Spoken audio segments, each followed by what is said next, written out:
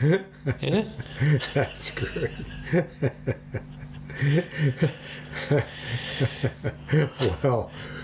Well played, my man. Well played. Dennis, another week, another recording. Another week. How was your week? How many fish did you catch? It was. Have we talked since I got a nice big one? Well, No, I went. No. we recorded talked late last week I because you got- had to go fishing. Right. Did I send you the picture? Nope. You always say you're going Huh. to, and then you never do. Well, no. Let's not over dramatize. You don't always not do it. Occasionally, good for nothing, I don't, Dennis. And this is one Yeah. of them. I don't even think you went fishing. Fish. I think you were doing something else. Fish pick. I went on Monday and it was bereft, except that I hooked into about a 12-inch young trout called a shaker. We call them a shaker because you just shake them off the hook instead of netting them and all Okay. that. But it was, I didn't take a picture of it because I was so stupid. I wasn't quite sure what it was and I threw it back anyway. And later I thought, well, what was it? And it might have been a young brown trout. Maybe when they're young, the colors aren't there, but I don't think that's true. My brother said maybe it's something called a bull trout, which I've never heard A of. bull trout? But I don't know. I remember the picture of it, but anyway, I wasn't skunked because that's fair to say. It's almost like an asterisk. But otherwise, I fished 4 hours and had a brewski at the local pub. Nice. Shaker and a brewski. And headed home. I was home by. I went, took a hot tub and a shower. I was home from all that by 6. I left at 7 in the morning. My rule is whatever my driving time is, I have to fish. I need to fish at least that long. So I leave the truck at 11 o'clock. Then I know that come 3 o'clock, number one, I fished at least as long as I'm driving, and number two, if I'm tired, that's plenty. Because you're not just walking a mile. You're walking a mile with your knee deep and sometimes waist deep in water. Right. So That's challenging it's not walking. like a stroll in the park, so to Yes. speak. I didn't fall in this time, so that was a big plus. I recalled the double dip from the week before, Yes. which was twice I went down enough to was gurgling and spitting out water.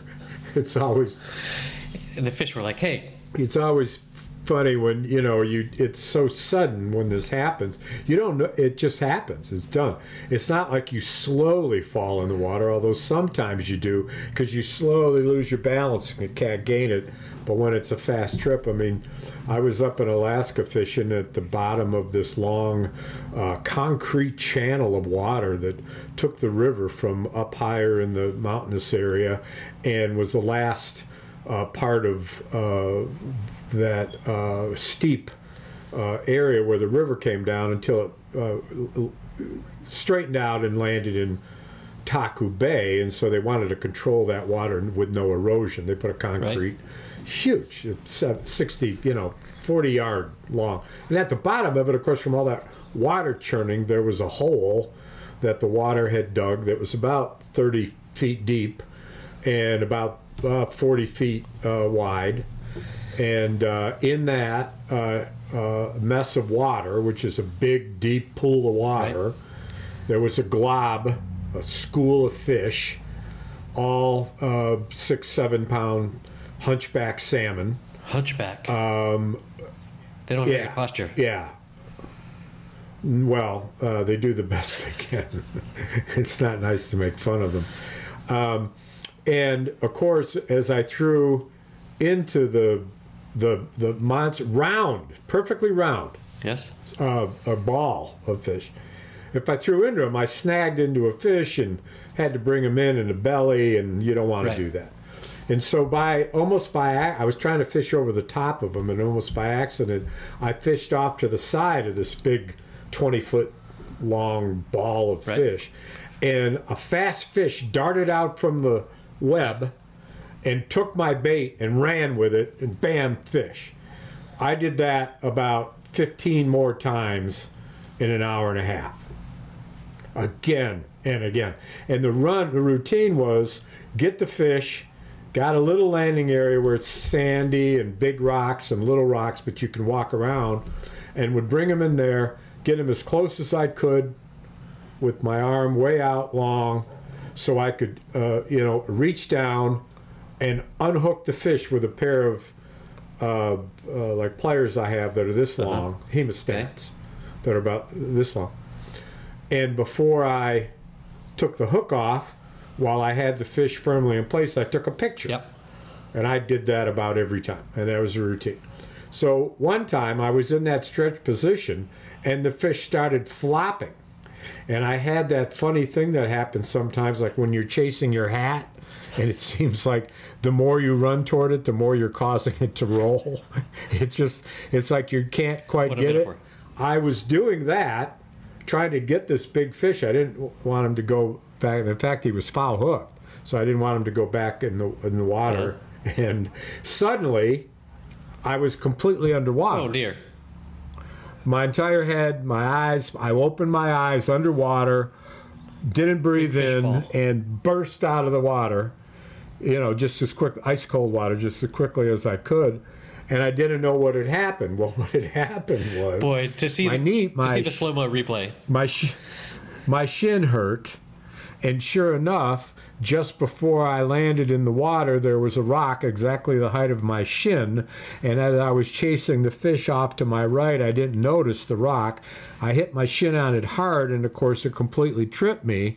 I landed on a bigger rock that was chest high, or that was as big as my chest, a little lower than the rock I tripped on.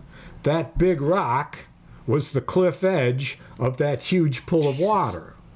And if I had walked in it and stepped 2 steps, I'd be over my head. It was a stark hole, right?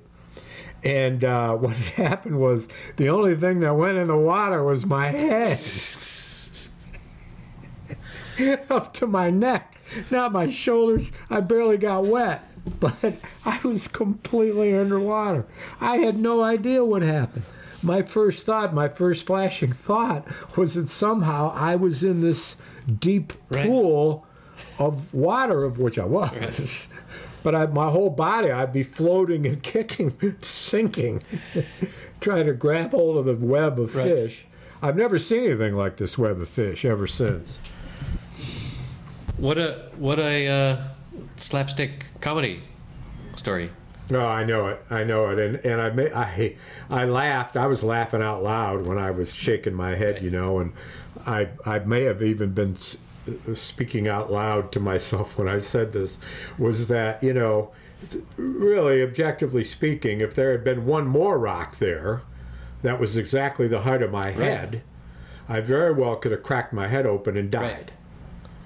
Because I was going fast enough that I had a welt and a bleeding bruise on my knee. I wasn't moving slow when I hit, and I said that would just be my luck that I would die here. The tide was coming in, which meant that everywhere I was going to be under 12 foot of water in less than an hour and a half. Never found. That's how fast the tide comes in.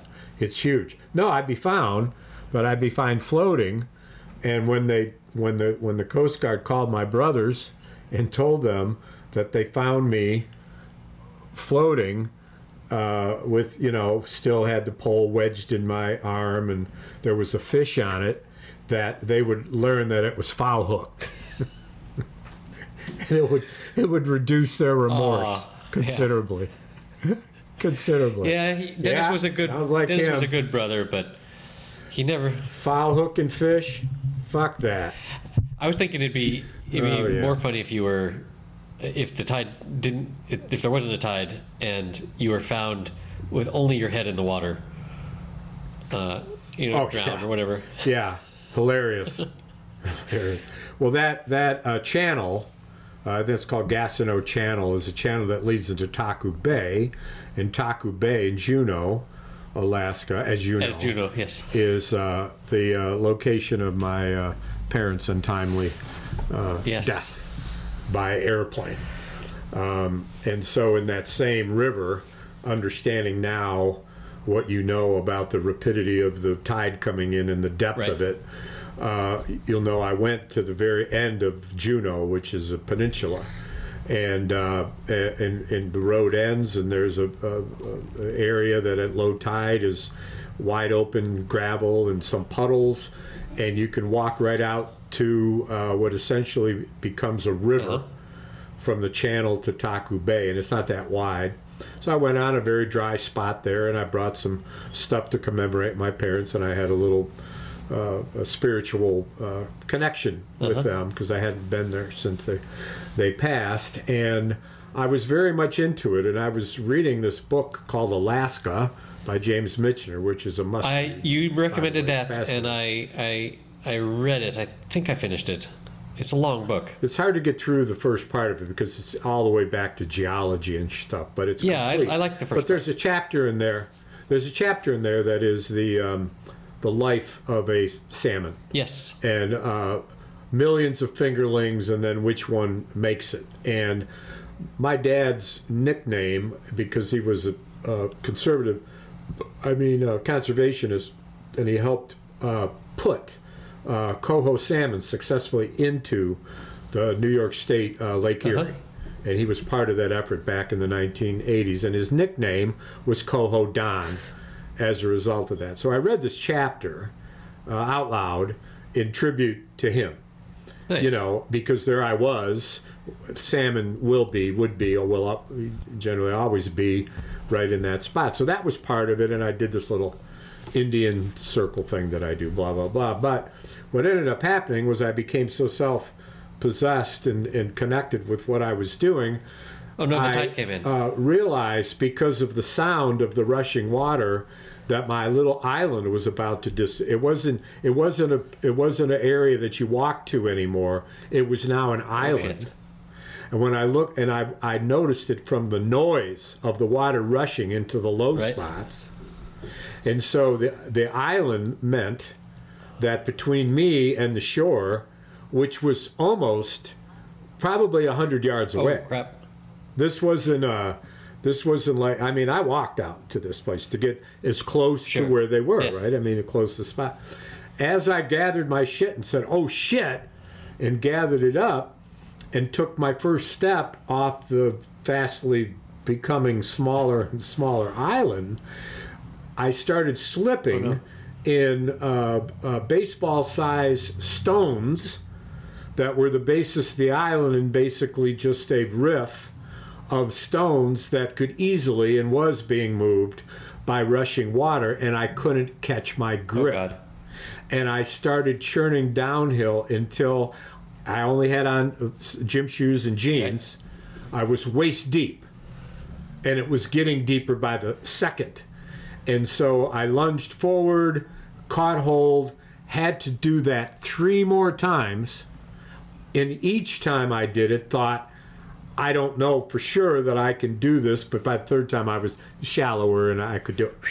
And I got out, and it was so remarkable. It had me laughing out loud, and I think I said out loud, thanks, Mom and Dad, I get it now. What it was like in that cold water. Wow. But my dad survived it, as you know. I mean, he saved a woman from South, a Guatemalan woman, and held her. She didn't have a life preserver, so he saved her life, and they both lived. She lived to tell the tale, and I corresponded with her in Spanish. Nice. I had a dude help me with that, and my dad got out of the water, and then the physician for the boat, the big vessel that they were traveling in, the big vacation boat. He was on the scene because there were dead people everywhere. The crash had killed 7 people. There's several that fished them out of the water, and the fucking physician did what you never do: is you take a man in a fetal position that is basically survived because he's managed to keep his heart warm, and you stretch out his arms so the ice water in his arms rush to his heart and kill him. Damn. And that's how he died. And when I was there, I went to the spot. I was walking to the place where he rented the plane, got off the big boat, which, by the way, the name of the ship was the Universe. Whoa. And was walking down to that spot where they came off, and I stopped in a spot and got shivers, stopped dead in the middle of this paved area, and even though it was warm, June-ish, I could see my breath. I was suddenly ice cold, and I was cold, and I said out loud, "This is where he died." And in fact, when I checked the next day with the guy who was there, he said, "I was right." Wow. I was right. Anyway, crazy that's story. How did I start all that? A joke about fucking salmon. Yeah, I learned an awful lot about canning salmon from that book. Like, there's over 200 pages about how to can salmon. Yeah, and the description of the factory and its location was always fascinating to me. The thing about Alaska is that pretty much 100% of the time when you're outdoors, no matter where you're spinning at 360 degrees, you're seeing fantastic stuff that unless you've been to Alaska before, you've never seen anything like it. And so when they describe, as they do here, this massive canning factory that was right on the river, of course, for easy egress and egress, I could picture it in a way, because that view of a mighty river and wooded peninsula area where you could build a cannery, I've seen it. I've got pictures of it. Nice. I read the book twice. And the ending is a little interesting too, because it involves hunting giant goats, mountain goats, and they're very, very hard to see because they so perfectly blend into the gray and the white of the Rocky Mountains. And the whole time I was there, I did see one off in the distance, and it's the cragginess, the steepness, the impossible.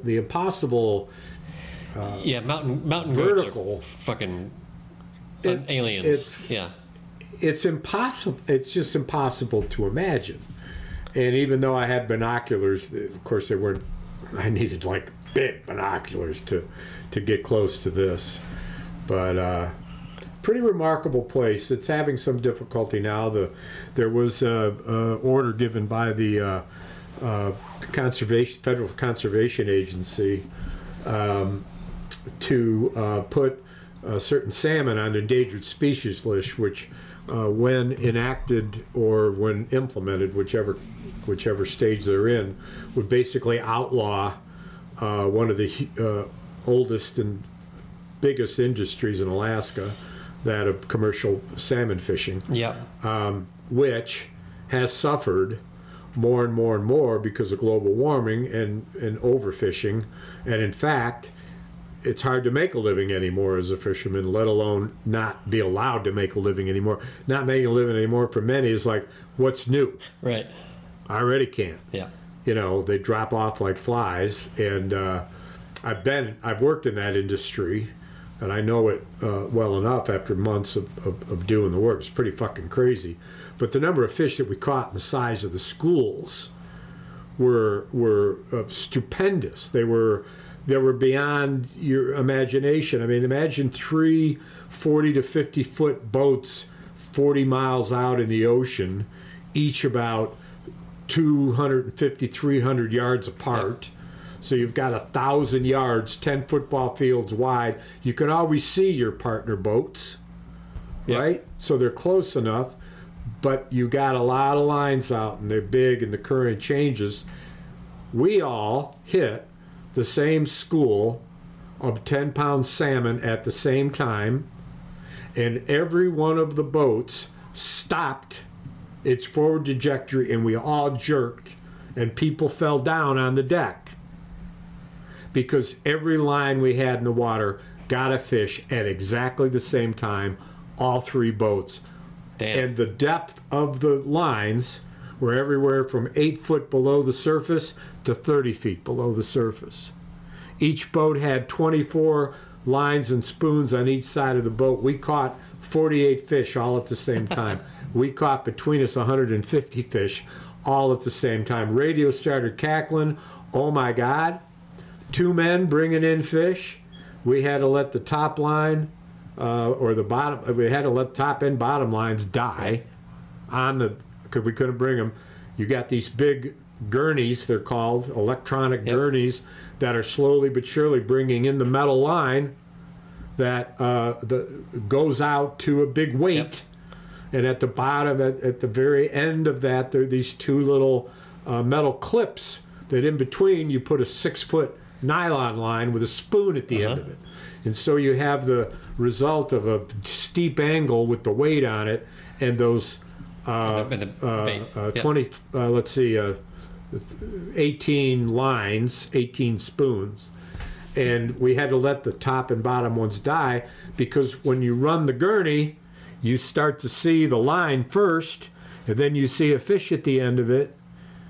You ring that in with your hands, the last 6-7 feet, and with a hook, a captain hook, a gaffing hook. It's called long. It's on a baseball bat. Captain hook. You gaff them. You throw them in the boat. Usually, if you're really good at it, you clean that fish before the next one comes up. I never got that good. Otherwise, you throw it on the deck to clean it later. But when you run the line up, you often catch fish, but here there's no empty hooks. When we brought it up and were winding lure after lure on the deck, which you could never, all on top of each other, you better not tangle, right? All right, and then when you throw them and it's going the other way, you throw the lure out. And you make sure it goes the full 6 feet and it goes down in the water. This day, every time we put one of those lures in the water, every time, both sides, all 3 boats, another fish was immediately on it because we were putting that in the school. For an hour and a half, we kept running that line up and down, and every time we did, we had like 36 fish on. By the time we had almost 200 fish spread out on our deck. We couldn't fit any more. They would fall off the fucking edge, even though there's a railing. And we had to walk through them. Jesus. And all boats were like that. I got $1 a fish because there were 10 pounds. The dude got 10. He got $10 a fish, $1 a pound. I got $1. Expensive, he got so 10. Like that's a lot of money. Well, this was 30, 40 years ago. Still, damn. Probably why it's so expensive now. So then we were in the mode. All right, so now I not only had to gut all those fish, I had to pack them all in ice in the hold beneath the deck. They all have to be packed a certain way, and I had to cook dinner, and then I got to go to bed. So I cleaned. The skipper, he doesn't dirty himself cleaning fish. He's like on the radio talking. Like 500 he's figuring fish. out 200, a couple hundred. And so I did it. And what I would do is I would take the guts of the fish, and I would put them in these plastic buckets, 5-gallon buckets, completely full of guts. And when there was time to dump it, I'd get up, stand up, take a break, and dump it off the side. Well, dumping those guts in, of course, attracted sharks of such depth and such size that when I took my incredible, I'm lost on the ocean, here's a bright light to let you know where I am, flashlight, and shine it down into the ocean depths, the gray water of the ocean, I could see down 40 feet. And there were sharks in a spiral from the bottom of that to the top, and the biggest ones were half as big as my fucking boat, which was 42 feet long. And I would drop that shit in there, and they would fucking go crazy, yes. And while I was doing that, my fucking skipper came out and shot a fucking gun. Or I think it was, did he shoot a gun?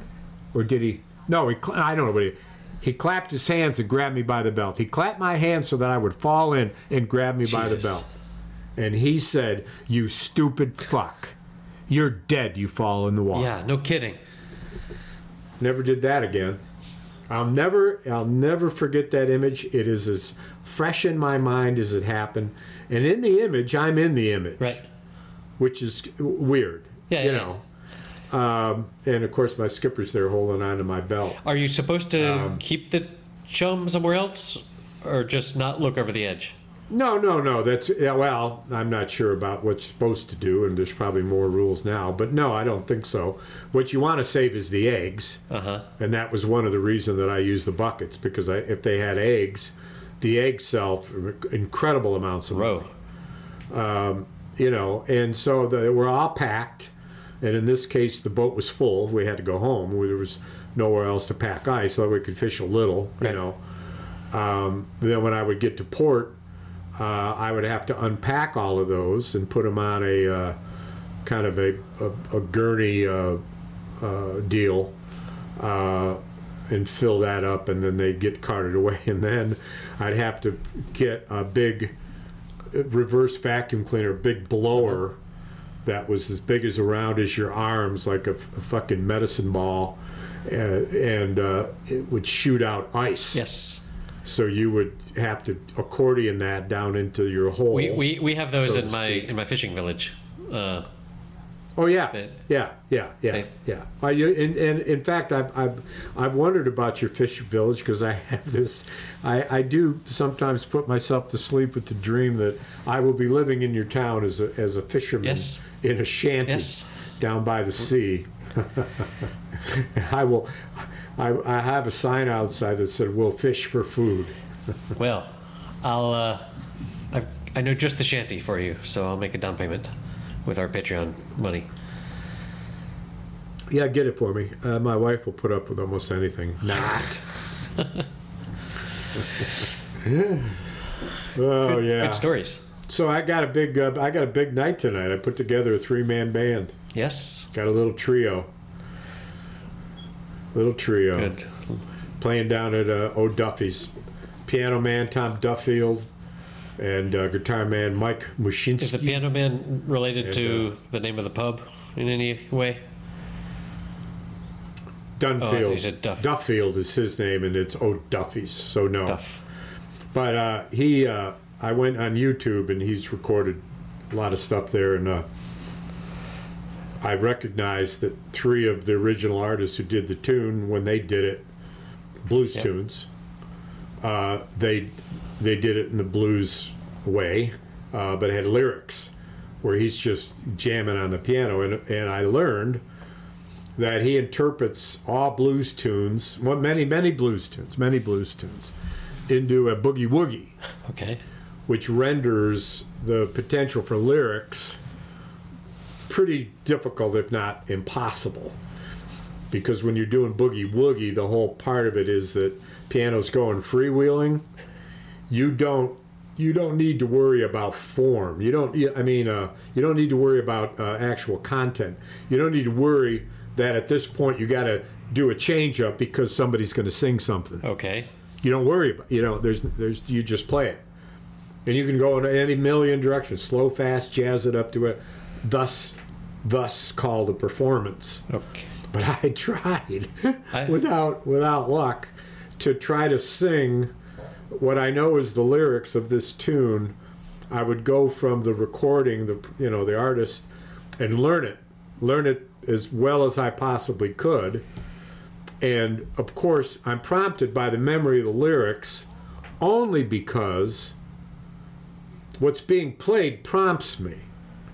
Yeah. The different keys that are being played tell me how the lyrics, which I have in front of me, and I know how they're going to be resonate and depicted in the vocalization. So you can't sing the boogie woogie. But when you go boogie woogie, there's nothing natural about that pace, nor does there need to be. And so I've had to scratch a couple of songs. I don't know anything about Boogie Woogie. Like, Boogie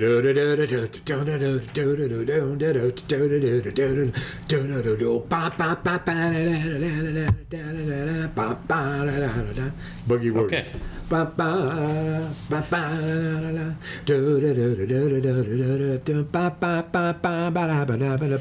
Yeah, I see how there's no way to hop in with the chorus. Well, I was to the bar and the other day, and I knew that my baby was there to stay. I tried to get whiskey, I tried to get rum, couldn't get nothing, I felt so numb, but my baby was out me, she just danced away. That's fine. That is lyrics being written for the music. That's very different from taking a blues tune that goes, I'm back in the bar room, sitting with the boys and girls, and turning that into boogie. Well, and is the... Well, I'm back in the bar room. I'm back in the bar room. The girls and boys. What a boogie piano does is it takes the music, the sheet music, right, and in between the notes that are depicted in the blues sheet music, it can do all sorts of things in the proper key to jazz all that up. And the repetitive nature of blues, Robert Johnson, for example, who you could play 5 of his songs, learning them once because they're all the same guitar. Yeah. What's different is the lyrics and the tune, and et cetera, et cetera. So because of that built-in repetitiveness in blues to begin with, Boogie Woogie Blues has got the same characteristic. Plus, unlike the blues tunes that have a beginning, a middle, and an end, Boogie Woogie, because it doesn't have any lyrics to worry about, or anything to worry about for that matter, no worry music, may go on. It can go on for minutes. I've heard 2 minute 23-second songs boogie woogied into 6 minutes and 50 seconds. I mean, right?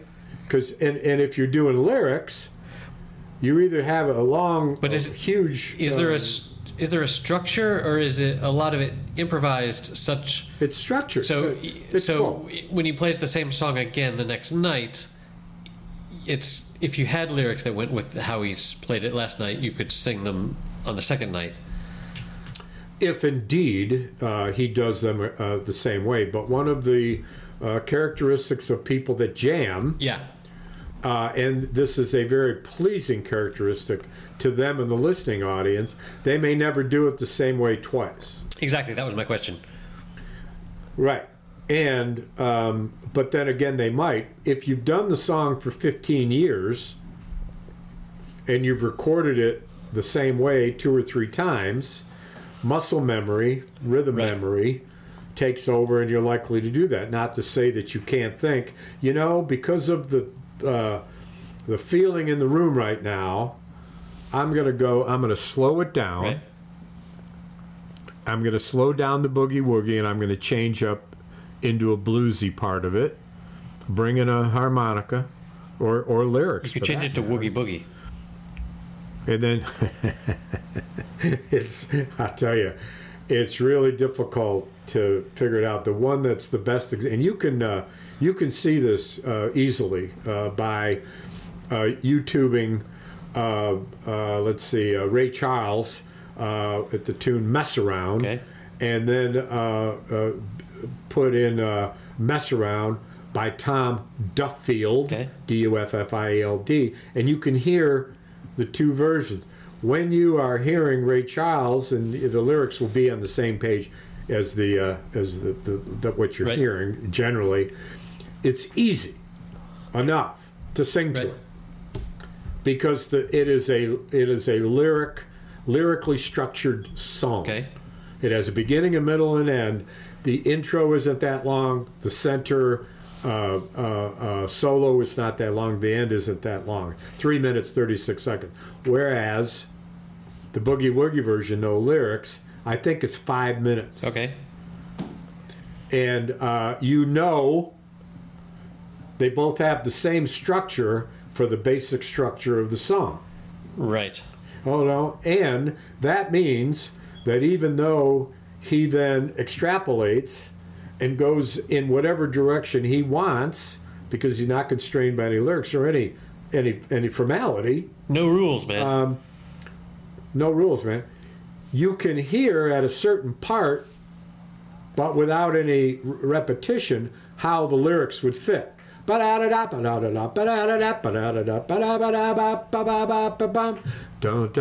met Jenny in the ba. Sometimes, but then instead of a 4-line verse, what he does, or what any piano player can do, is that they don't give you room for 4 lines. Right. They don't go da da da da da da da da da. They don't do that. They do it twice, and then they start, all over. Yeah. And so you can't. And the highly repetitive, they do the mess around. Why, yeah, they do the mess around. Everybody does a mess around. You can fit that in there in the Boogie Woogie several times if that's what you're comfortable with. And I'm going to do that because, and I might be able to work in some other, but because he never does it with lyrics, ever. Right. I'm not going to go in there and say, Mr. Talent for the Night, the guy whom without we have no band. Could you do this my way, please? Different. Nah, no fucking way. And so it's about all I can do. But also I'll have the right harp key, and I'm bringing in my percussion instruments so that I've got plenty to do. But I did add a bunch of songs to sing, and I already sing a bunch of tunes with him. Summertime and Wintertime. I Put a Spell on You, which is a lot of fun. I've talked about this before. I recall. But the guitar player has brought a couple, a nice blues stuff, so that's going to be fun. Nice. And it's only a 2-hour gig. Thank God it's not 3. Still, 2 hours is. Well, I guess if everyone has their thing that they're bringing, it can go by pretty quickly. Well, in this case, it's everybody had to self-rehearse because we had no self-rehearse. We had no capability to get together to rehearse. I mean, and there's a snowstorm today. It was 70 yesterday. Temperature dropped 52 degrees last night. And we woke up to snow, and I drove home shortly in a blizzard. Shortly a while ago in a blizzard. Wow. Where it was dangerous. And now the snow stopped, the blizzard stops, it's just gray and cold. It will be another 40 degrees warmer in 2 days. That's crazy. We finally have what is the proper winter weather here, which is cold and rainy for so weeks. Cold. Because that's the way it so used to be. Proper. That's the way people remember it being. But I've got a couple stories. Okay, and remind me to get to the political desk. We had a primary yesterday. Yes, I did know that. But let me hear your anecdote. Your first anecdote. So I got an appointment with the local nurse today. Because remember, not last weekend, but the weekend before, I had gone on this long hike with my kids up a mountain, and you read my son's account of it. Yes. In that we were doing this, walking on the slippery edges of this road with puddles in the middle, trying not to fall in. And one time I almost fell in, but I stopped. I caught myself on the ground, and my hand went into a super prickly plant, and it hurt like hell. And I was able to pull out quite a few of the things. but for the rest of the day, it sort of hurt, and I could sort of see some dots where some of them had like gone under my skin yeah. and shit. Under the skin, And, yeah. and I reasoned, well, skin grows from the inside out. Eventually, they're going to be pushed out of the skin. Right, after they're infected. Right. After they're infected, they Exactly. So with that idea, I waited. will. They'll come out in a flesh and pus. I waited a week, Oh, you did? and Really? Oh, I can't believe it. What And a then- putz. I can't. a pus putz, and A sliver pus. and A sliver pus. it was fine, but then they started hurting quite a bit. I imagine they would. Especially, I had one on my index finger, Yeah. whereas. Isn't it amazing how a little thing can destroy your Well, functioning? this is where I put all the weight when I'm chopping stuff with a knife on that part of my Right. index finger, and so it had gotten bad, and and there was like 6 or 7 little dots I could see, and Yeah. so I was complaining about this, and my wife, the veterinarian, said, "I can get those out for you. I just need to go to work tomorrow and bring back a needle, like the kind of needle." A hot needle. Well, no, Put it in a no, flame. no, and no. then- Like the kind of needle. Purified. No, the kind of needle. We're not in the woods, Dennis. The kind of Start a fire in your living room. Little bonfire. the kind of needle like for a syringe, where it's sharp, but there's a hole in it for obviously for the injection.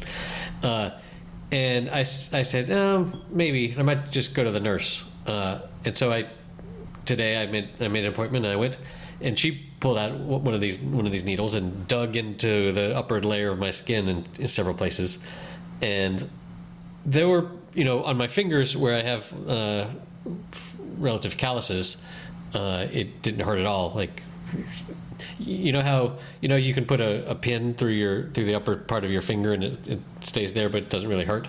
Have you ever done that trick? I imagine that's what people in your frame of mind do in their free time.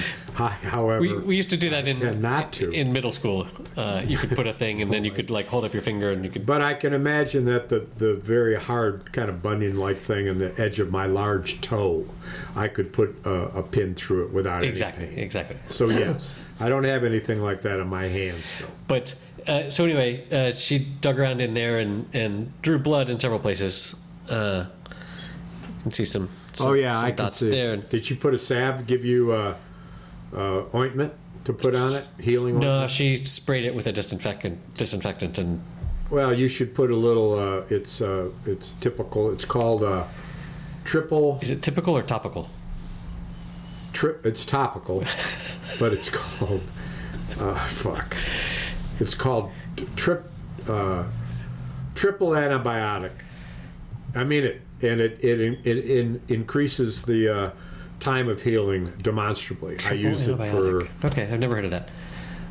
triple something antibiotic cream. Okay, I don't. Who knows if that's available here and what the name would be, but It's worldwide. It's international. so my other story with my right hand is over the weekend. Do we want to shut the audio off while you tell the story? Or? No, it's safe for work, but it did interrupt my work. Over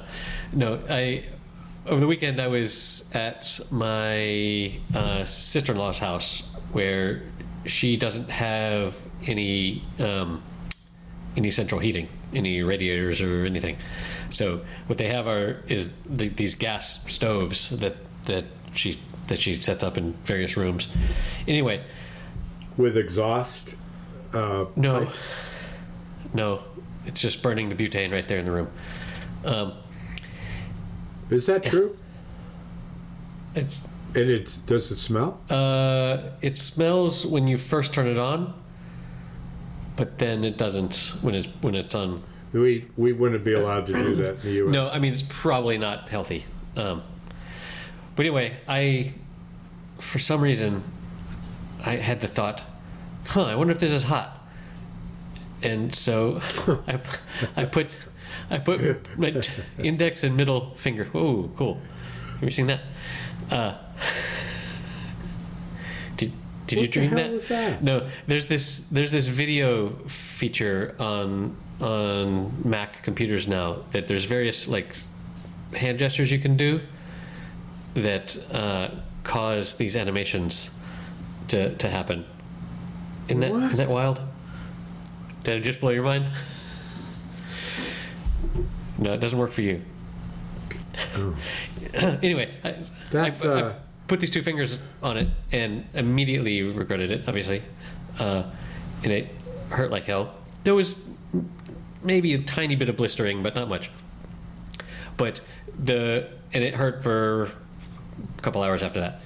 But then I came back home and I started working, and I went to unlock my computer with the fingerprint biometric thing, and it didn't work anymore because it was because I burned off my fingerprint.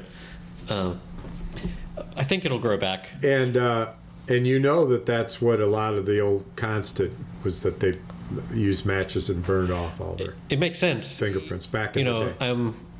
I'm planning my bank robbery for tomorrow, so. But that would leave a fingerprint of some sorts. Yeah, but it's not the one that's in the database, man. Oh yeah. Like it reminds me when I took my mother-in-law one time to renew her national identity card, and when you do that, they take your fingerprints. But the machine that was scanning for her fingerprint never worked because she had, over a career of being basically a janitor, had used so many cleaning chemicals with her bare hands that she no longer has fingerprints. Well, speaking of moving from fingerprints to crime, yes. What's the story with the dead, murdered Russian in Spain, man? Whoa, I didn't hear about this. The Russian pilot was found bullet-ridden in España. Really? Yeah. I had not heard of this. Oh Lord, this was a week ago. He was suspected of defection. Anyway, Russian helicopter pilot who defected to Ukraine found dead in Spain. Hey, that rhymes. Where in Spain, I wonder? I did not learn about this. City. What? It was this urban area, Yeah, well. if I recall. Huh. I did not know about this. So, basically I'm saying I didn't do it. But, that's crazy. Huh. Nope, no idea. Madrid looks like.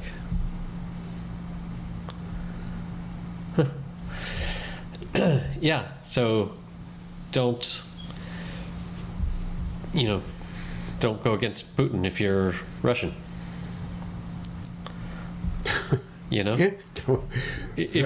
you're in a hurry. I would say, the story of what's his name, Nat Vanya.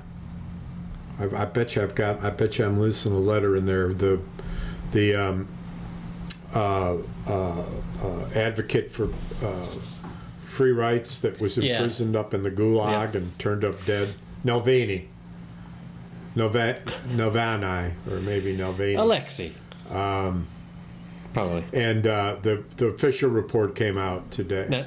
It Natural said that causes. earlier that day that he died, he was walking around the penal colony and felt ill. A little later, he suddenly died of natural causes. Yeah. Naturally, you die if a bullet goes through your fucking head. Anyway, I can't imagine they'll be releasing the body anytime soon, unless they would do so in pieces, missing his head. Right. Good Lord. And all the politics here in the U.S. is such that Ukraine is starting to lose territory. Russia picked up a lot of territory they otherwise would not have been able to get, except for the thinning munitions of the Ukrainian army. And at this point, even though Europe has put in the $60 billion that they promised, matched by our $60 billion not delivered, it's deteriorating. And he's already mentioning issues relative to the Polish border and other borders. They're not going to stop. If they get Ukraine, they're not going to stop. Why would he? Why would he? He's old school. He wants to go back to the freaking, Soviet Union. And that's on us. And the House, with their replacement for McCarthy, who got voted out by the rule he allowed, which was I can be ousted at the motion of only one member. So he was ousted with big surprise. Johnson's in, and he's told out loud by people in an interview that if he brings up Ukraine aid, that he will be moved to ouster. So he'd be out of a job. He met with the top leaders of the United States government. Joseph Biden, I know him. Kamala Harris, the head of defense, minority leader of the House, Hakeem Jeffries. He is a majority leader in the House. Senate Majority Leader Schumer, Senate Minority Leader fucking otherwise known as Tuttle the Turtle.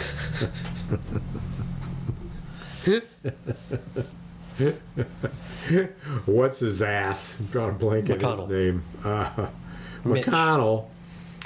And they all ganged up on Johnson.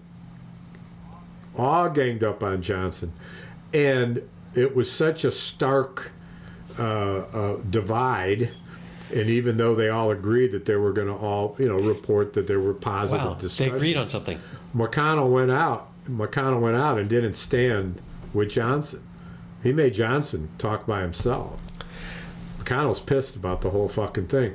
Now, he said during this talk that, they hope they overcome, the challenges, blah, blah, blah. What he meant by challenges is the position of the MAGA coalition of 6 to 8 in the House out of 400 who can stop any legislation because they tell Johnson, if you put this to the floor where Ukraine would receive 75% approval.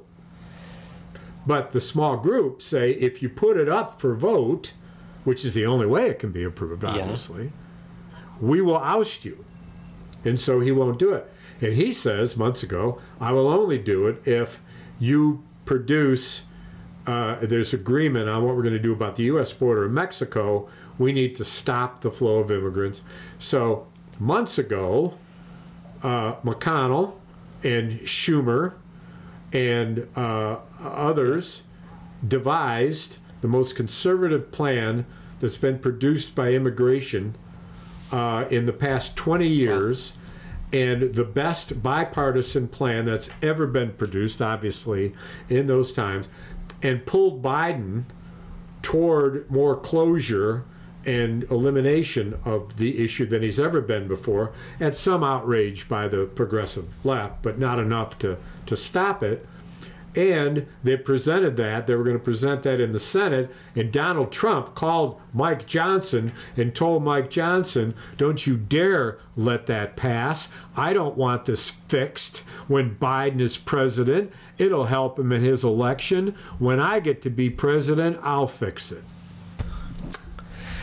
Deal done, deal closed. That asshole gets up and says, we can't do this aid thing unless we've got a real agreement on what we're going to do about the border.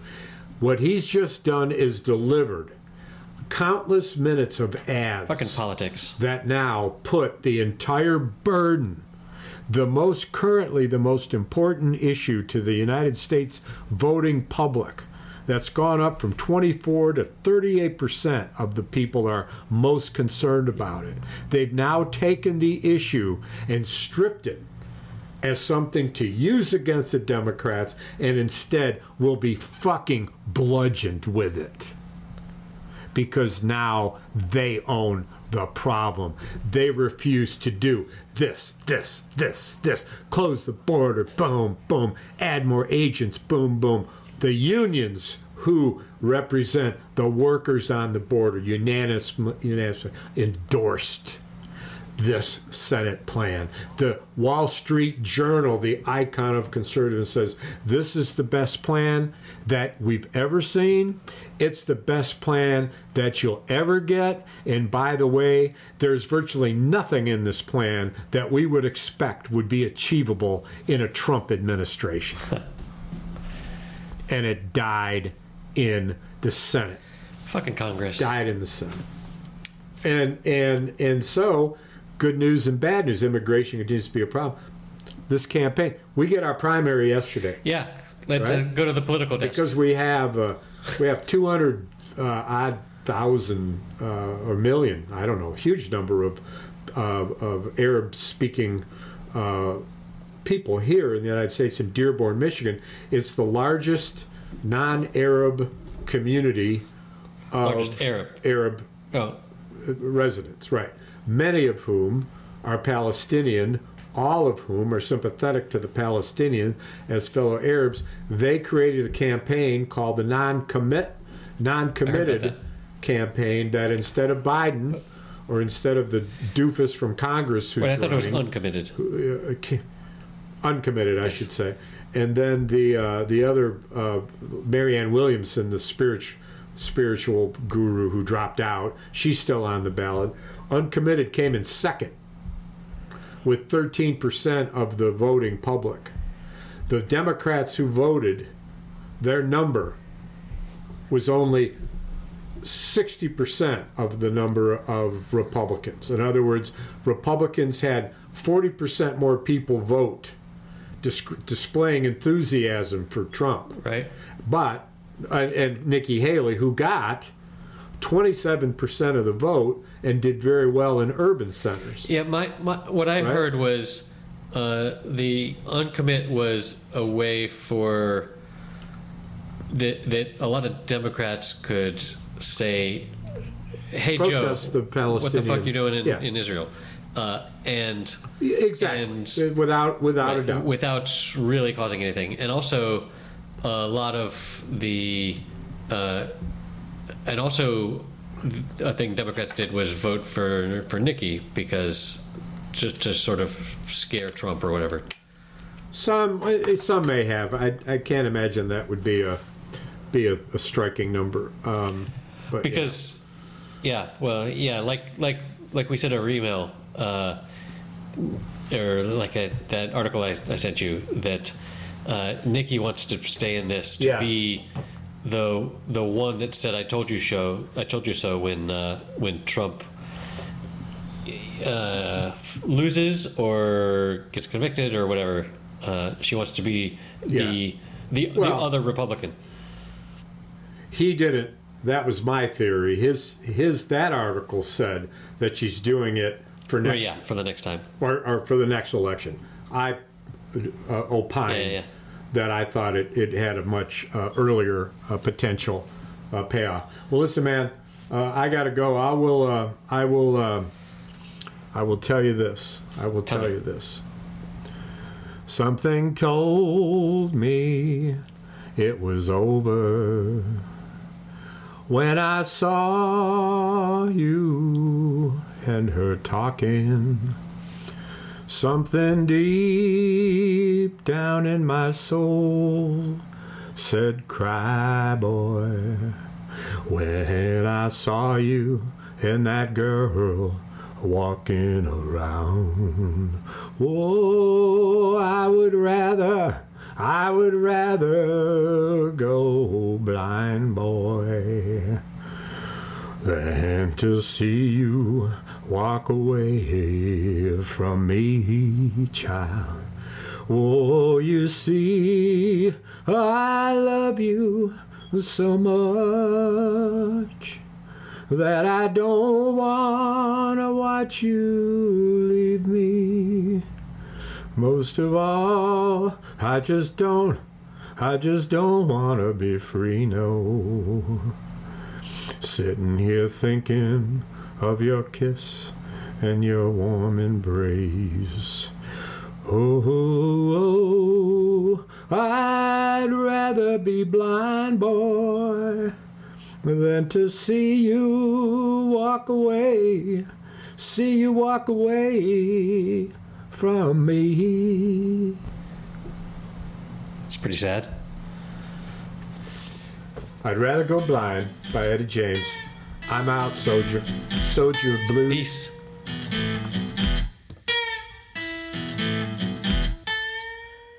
Wow, that's the kind of talkative Dennis that I remember when I asked him to do this podcast with me. That's all for episode number 209. You can find the show notes at happyhour.fm/209. You can help support the show at patreon.com/happyhour. We would really, really appreciate that. See you next week.